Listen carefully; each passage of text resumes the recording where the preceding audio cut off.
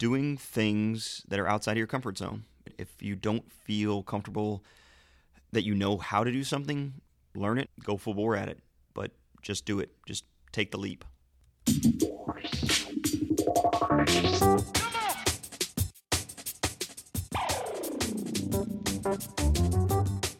The oil and gas industry, the driving engine of the world economy, delivering prosperity, innovation, and abundance across the globe.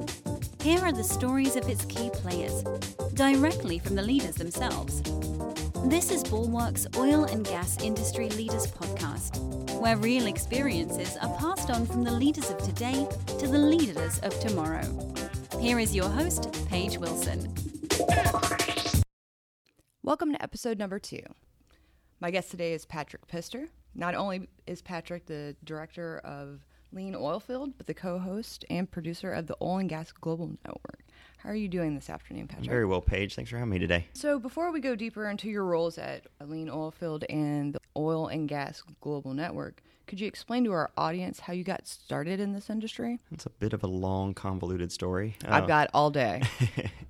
Well, I graduated from A&M with a degree in marine transportation. Mm-hmm. And that degree program is very laser beam focused on what you're going to do. You're going to work on some kind of vessel, whether it's a ship, a rig, a container, a cruise ship, the poor souls that get trapped on the casino barges in Louisiana.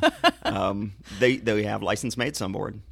So I started out, like I said, it was very laser beam focused, but that industry is dominated by marine unions. So if you're going to get a job sailing blue water, you're going to go work for the unions. I did that for a little bit, but didn't really get a long-term job. Sorry, that's not true. I ended up going out for a 90-day hitch. So it was 3 months on, 3 months off. Oh, goodness. And that is a long time to be gone. It's also a long time to be at home. Yeah, that's true. When you've got friends and family that work 9 to 5 jobs, what are you going to do all day? You're going to head up to the bar at noon when it opens up and close it down, and that becomes a lifestyle until you have to go back to the ship. So the schedule wasn't ideal. And I had heard about oil and gas. The schedule was 4 weeks on, 4 weeks off, or 3 weeks in the Gulf of Mexico. But at that time, A&M really didn't talk up the offshore drilling market. You went blue water or you weren't a real sailor. So what year was this? 2005. Okay. It was 2005, and now they've changed. They've got a full DP program. They really like sending people into oil and gas now because of the money, the time off. It's a great schedule. It's good companies. It's whatever your opinions of unions are. It's non-union work, so you can come and go as you please. So I transitioned over to deepwater oil and gas, and I started on the GSF Explorer in the Black Sea. Wow. In Turkey. Yeah. So it was, pretty, I went in for a 5-day orientation. That was pretty much flying over to Istanbul and then to Trabzon and then out to the rig. You do your month on, month off. And I'd never been working on a ship in the cold weather. I live in Houston. I worked in... Yeah, right. It's so hot, I would have 3 pairs of socks so I could change them out because my boots would just pool with sweat working in the Gulf of Mexico on a tanker. It's humid and... Yeah. It's different than a rig. If you work on rigs, I know that it's hard work because I've done it too, but a oil tanker cruising through the Gulf of Mexico in August, it's like an oven. It's all steel deck. There's no shade. It's rough out there. So, like I said, I transitioned away from tankers onto drill ships. I was on the GSF Explorer in Turkey. Brought that back to the Gulf of Mexico. Mm-hmm. Spent about a year in the Gulf of Mexico and then took it over to Angola.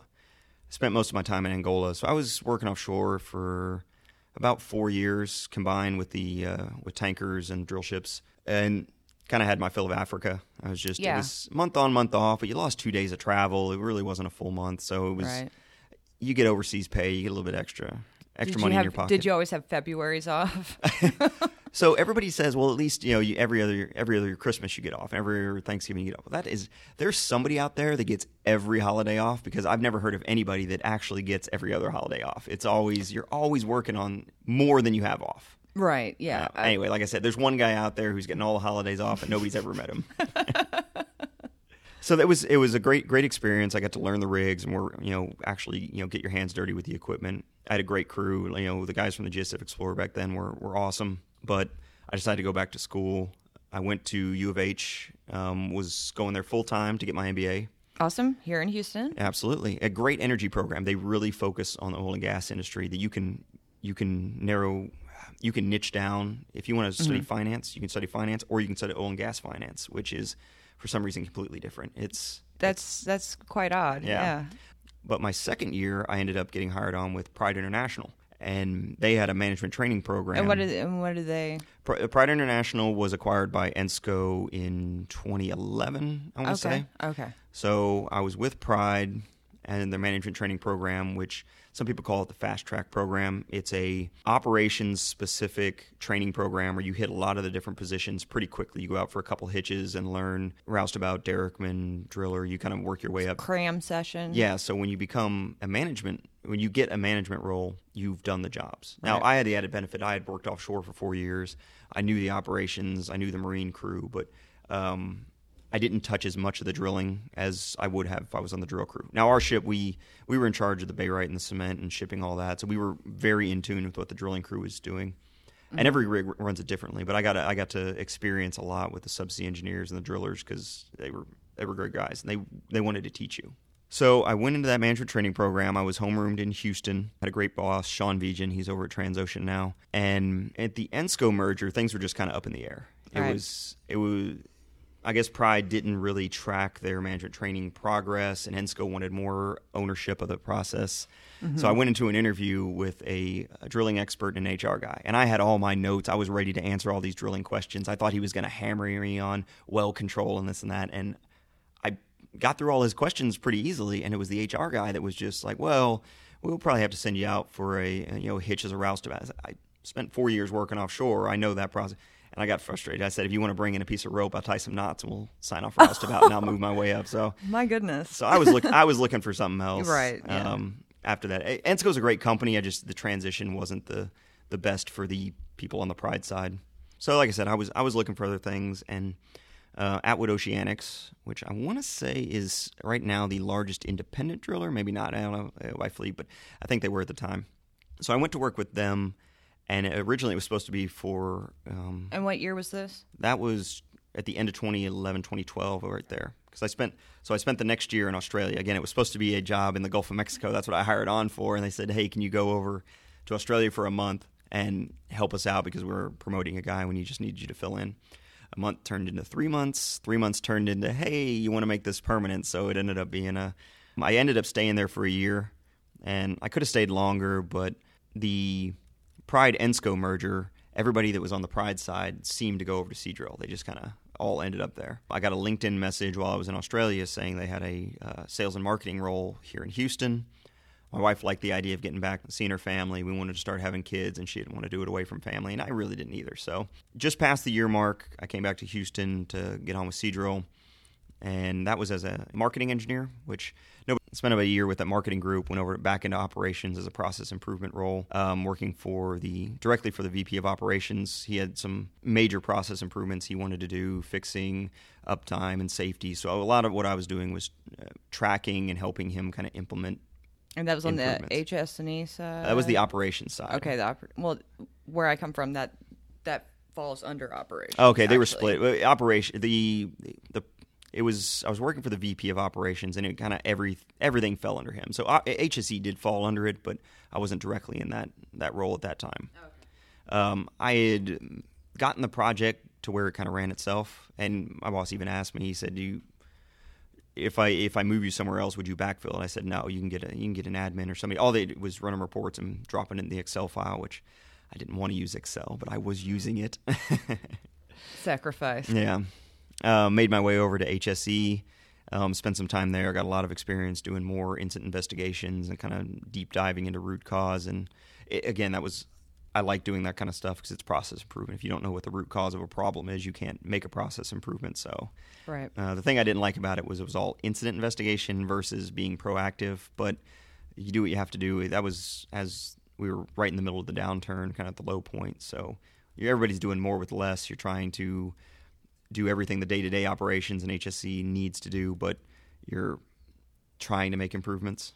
Right. So you weren't necessarily part of that prevention portion. We tried to. In every investigation, you try and make improvements that are going to spread throughout the organization and make sure that doesn't happen again. Not being able to do the kind of process improvement, the proactive things I wanted, I was, kind of just, beating my head up against the wall, just not really satisfied. I think that's about the time that Mark and I touched base or, connected. Okay. And he was mentoring me through the process of starting my own business while we were also talking about doing the Oil and Gas HSE podcast. Okay, so this is about 2015, almost 16? Almost 16, I think. No, it was in 16, summer of 16, I guess. So got my package from Seadrill. They had another round of downsizing, and they're going through their own trials and tribulations right now. Hopefully they come through it. But I had kind of prepared to get my package. I knew I was one of the more expensive guys in the HSE group, and I really just took it as, all right, I'll use this as seed money to kind of start my own thing. So I used it as seed money to start my own thing. Again, Mark was kind of mentoring me through the landmines to avoid with just the business processes. Because when you start out on your own, when you come from the corporate world and your day's planned out, you know the reports you need to file, the things you need to do, the tasks that you have at hand. That's one thing. Running your own business, there are 1,000 different things. You've got business development you need to do. You need to put out your own marketing content, which is... You wear many hats. You wear many, many hats. So that's been a struggle, but it's been a good struggle. So I feel like it's like a crucible. You really find out what you're made of. So that's kind of how my background that got me to where I'm at today with Lean Oilfield, which is a oil and gas digital marketing firm. Okay, well, let's talk about that, and then after that, we'll also discuss your role as co-host and producer. Absolutely. So Lean Oilfield is an oil and gas digital marketing firm, which there's not many of us. The goal is to really provide value to the market. So if you engage our services, we try and position you as we know our customers are subject matter experts. They understand their tools, their equipment, the services that they provide. It's positioning them in the marketplace so everybody else knows it. And the digital marketing, the inbound marketing side of things is really all about providing value out to the market, whether that's interviews on a podcast, telling your story and what you do, writing useful articles that solve problems that your potential clients have, making videos, putting out white papers, but doing so in a strategic manner so you're not just shotgun blasting. You're putting things out that are going to be valuable, that hit your target clients, depending where they are in the sales cycle, because I want to say it was 3% of any given market has money in hand they're ready to buy. The other 97% is at some other stage in the buying cycle, not quite ready to make a purchase, whether that's with you or somebody else. So it's about engaging that 97% and nurturing them through their buying cycle, even though you don't know who they are. You don't know who they are. You don't know where they are. You can do some market research and kind of identify who's the likely target for your products. If one of the majors is buying a bunch of wellheads, they're probably going to be starting a drilling program in the next year or two. You just have to kind of identify where that is. So you can do some research like that, but You still need to be nurturing the rest of the market. You do that with providing value. So when somebody's looking for a solution and they're going to look online first, because that's the times we're in, you don't want your website to be a static billboard that talks all about you, or if you're a manufacturer, just a product catalog, because all they're going to do is come check out your specs and go away until they want to call a sales rep. And if your name's not the first one that comes to mind, they're going to call whoever they're used to dealing with. Yeah, okay. So whomever they're already familiar with. Exactly. And we want that to be you. We want you to be providing value to the marketplace, and that's primarily through your website, but there's all kinds of tools and tactics you can use to be that expert, to be the go-to solution for your market. And it's not just, there's a lot of focus on millennials, because the first thing they do is Google. Hey. I'm just saying there's a lot of focus on their buying practices, and what they do is they research first. But I remember working offshore, and it was still something we did. The older guys too, because you're offshore, you either have the product catalog you're actually looking through, or you go to the website and try and find out information. Well, that's just kind of being accelerated. I think right now there's about 25% of B2B buyers are in the millennial category, and in the next 3 years, that's going to be 50%. Now, no one's really talking about the great crew change anymore because of the downturn. There have been so many layoffs, but it's in the process. A lot of these mid-level managers and older managers are starting to retire, and they've been forced out with packages. They're ready to retire. So you've got a lot this gap that's, again, not being talked about because we don't need too many people. Now, onshore is starting to ramp up, but the deepwater market's not, and it'll be hurting for a little while longer. But you want to be known as the expert, the first one they find in LinkedIn, in Google. I won't even talk about the other social platforms, because it's not really that, you can have your Twitter account and have 10,000 followers, but I don't know if that's really moving the needle in oil and gas. What I consider oil and gas is industrial B2B. It's not B2C. It's not getting 200,000 visitors to your site. So what does that mean exactly for those that don't understand that term? Okay, so B2C is business to consumer. That's most of the businesses are out there sell directly to consumer. Coca-Cola sells directly to consumer. They also have vendors or wholesalers that sell. But Walmart, all their stuff is going out to consumers. That's B2C. Okay. E-commerce sites, if you're going to go on Amazon, that's a B2C platform because you're the consumer. B2B is business-to-business sales. The problem with digital marketing is B2B has kind of been manipulated. It's more to, I would call it, B to baby B, people selling to someone like me. My clients are selling to large organizations, and I call them industrial B2B. Okay. You're selling oil and gas equipment, expensive process improvement services to oil and gas, farm equipment, heavy machinery. The sales cycle is much longer. There's no one's going to click a button on your website and buy a BOP or an LMRP. They're just not going to do it. They're going to talk to their sales rep. They're going to broker some deals. But if you can warm that conversation up, whether that's if you still go to conferences, and conferences have their place, but if you can drive them back to a call to action, if you have free reports and training videos and troubleshooting and how to better improve your customer's business, and they're able to find it, and they're able to find it because they're searching on Google. Because it's easy. Because it's easy. Yeah, you're sending them newsletters, you're on a podcast, and you said something that sparked their interest. I need to find out more about that. And it's got to be compelling. It can't just be, hey, check out leanoilfield.com if you want to find out more. You have to have an actual call to action that's going to get your customers going to your website, engaging with your content, whether that's in your newsletters, your website, or LinkedIn, getting to know your name and realizing that Paige or Patrick or whoever else, that's my go-to answer for XYZ problem.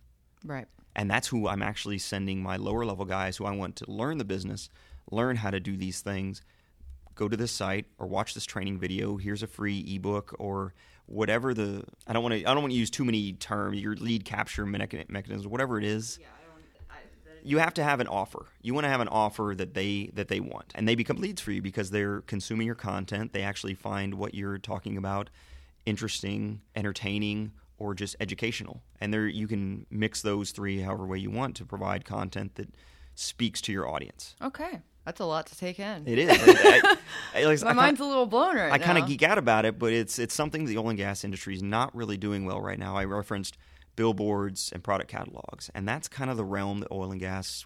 Because when you say that, it makes me think of when I was younger, my grandmother would be like, "Here, what do you want for Christmas? Look through this catalog and circle." That was a really long time ago. I'm not going to say how long ago, but it was a really long time ago. So yeah, I totally understand what you're saying. But something that's more compelling to you is if you're getting constant information, if you're watching a cartoon that has that toy in it every single week, and you're engaged in the storyline, and then I don't need to see the catalog. I know exactly what I want. I just need to go find it. Yeah. So that's kind of our clients are already subject matter experts. They're people that have worked in the industry, and they probably have a lot of word of mouth. They're known in the industry by the people that know them. It's like, oh yeah, you call Jimbo. He's the one that's going to come out, and he's going to solve your problem. He's going to fix that pump.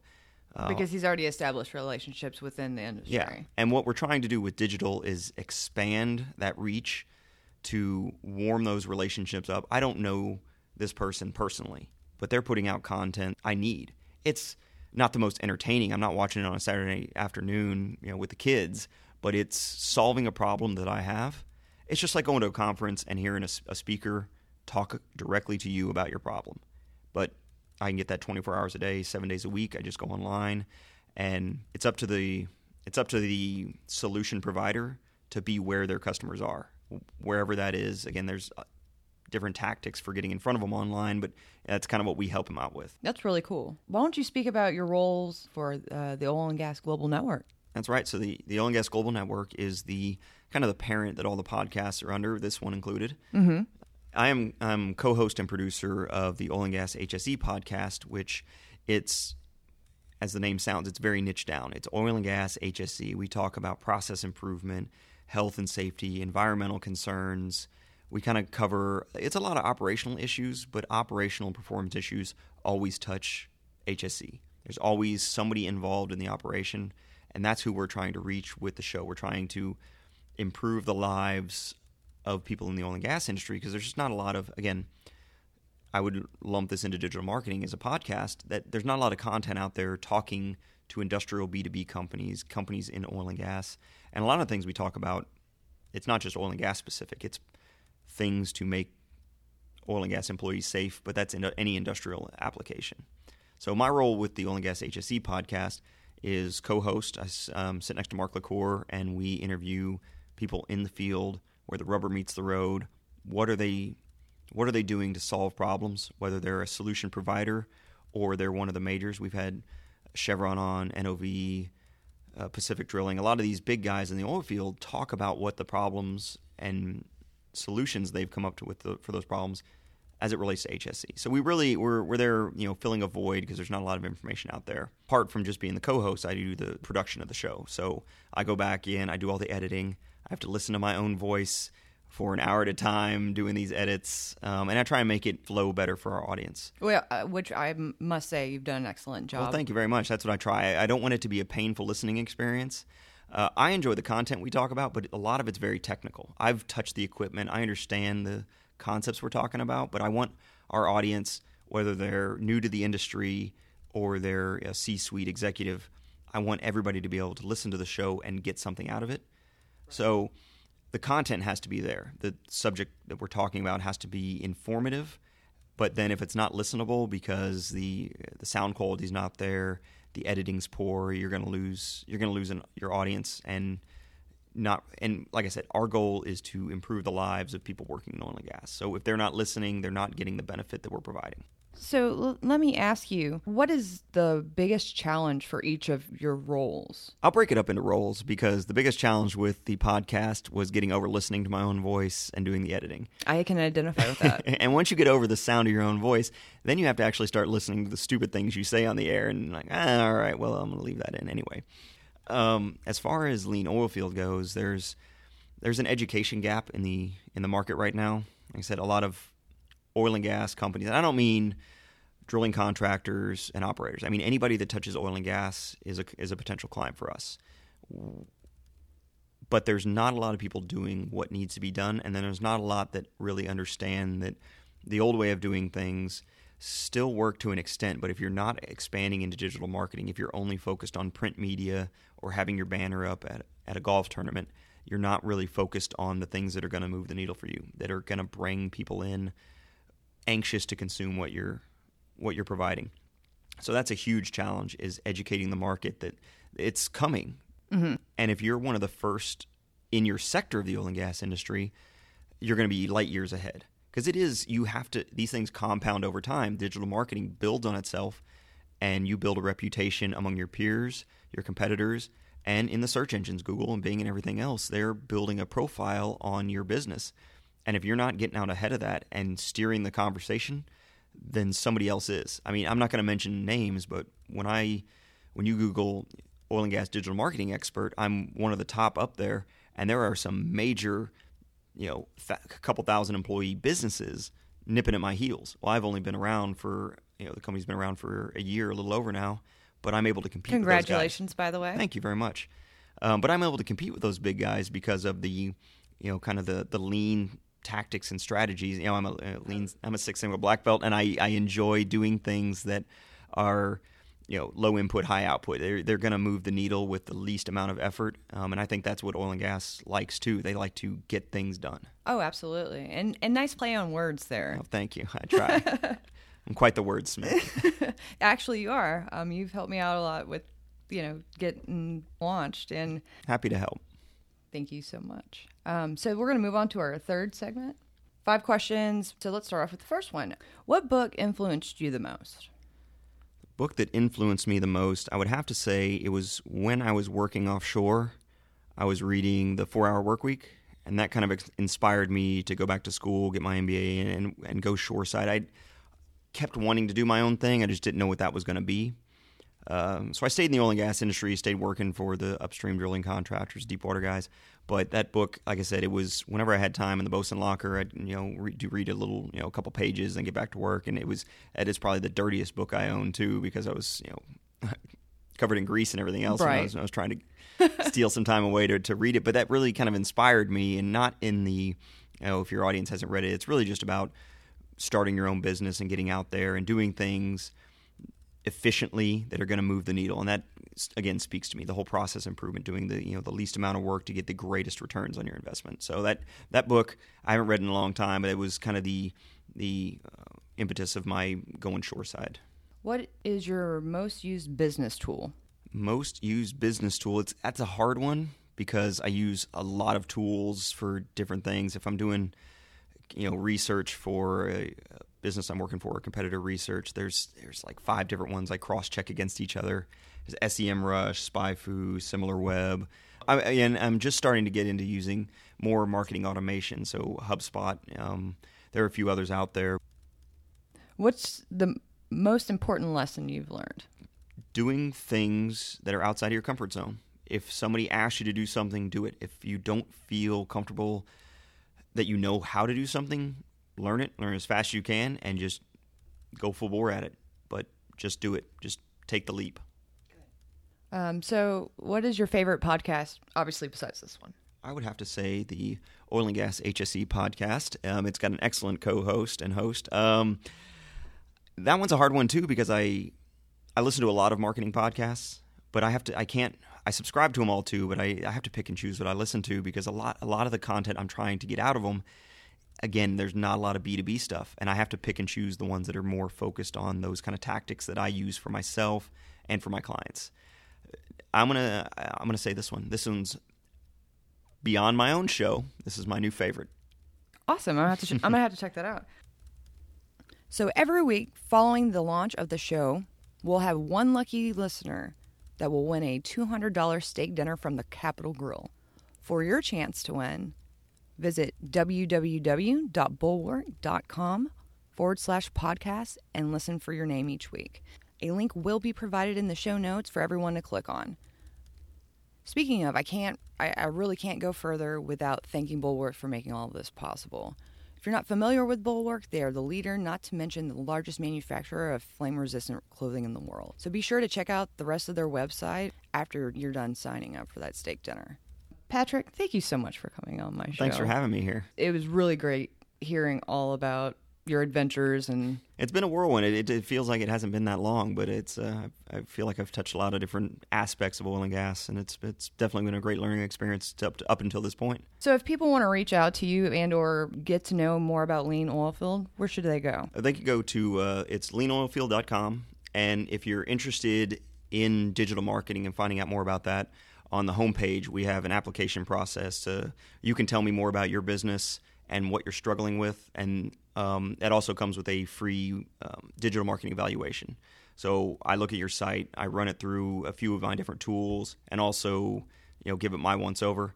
So anybody that signs up for that will get a free website evaluation for your business. And I'll put links in the show notes. And check out the blog. Like I said, I try and put out valuable content. There's a lot of process improvements, oil and gas stuff.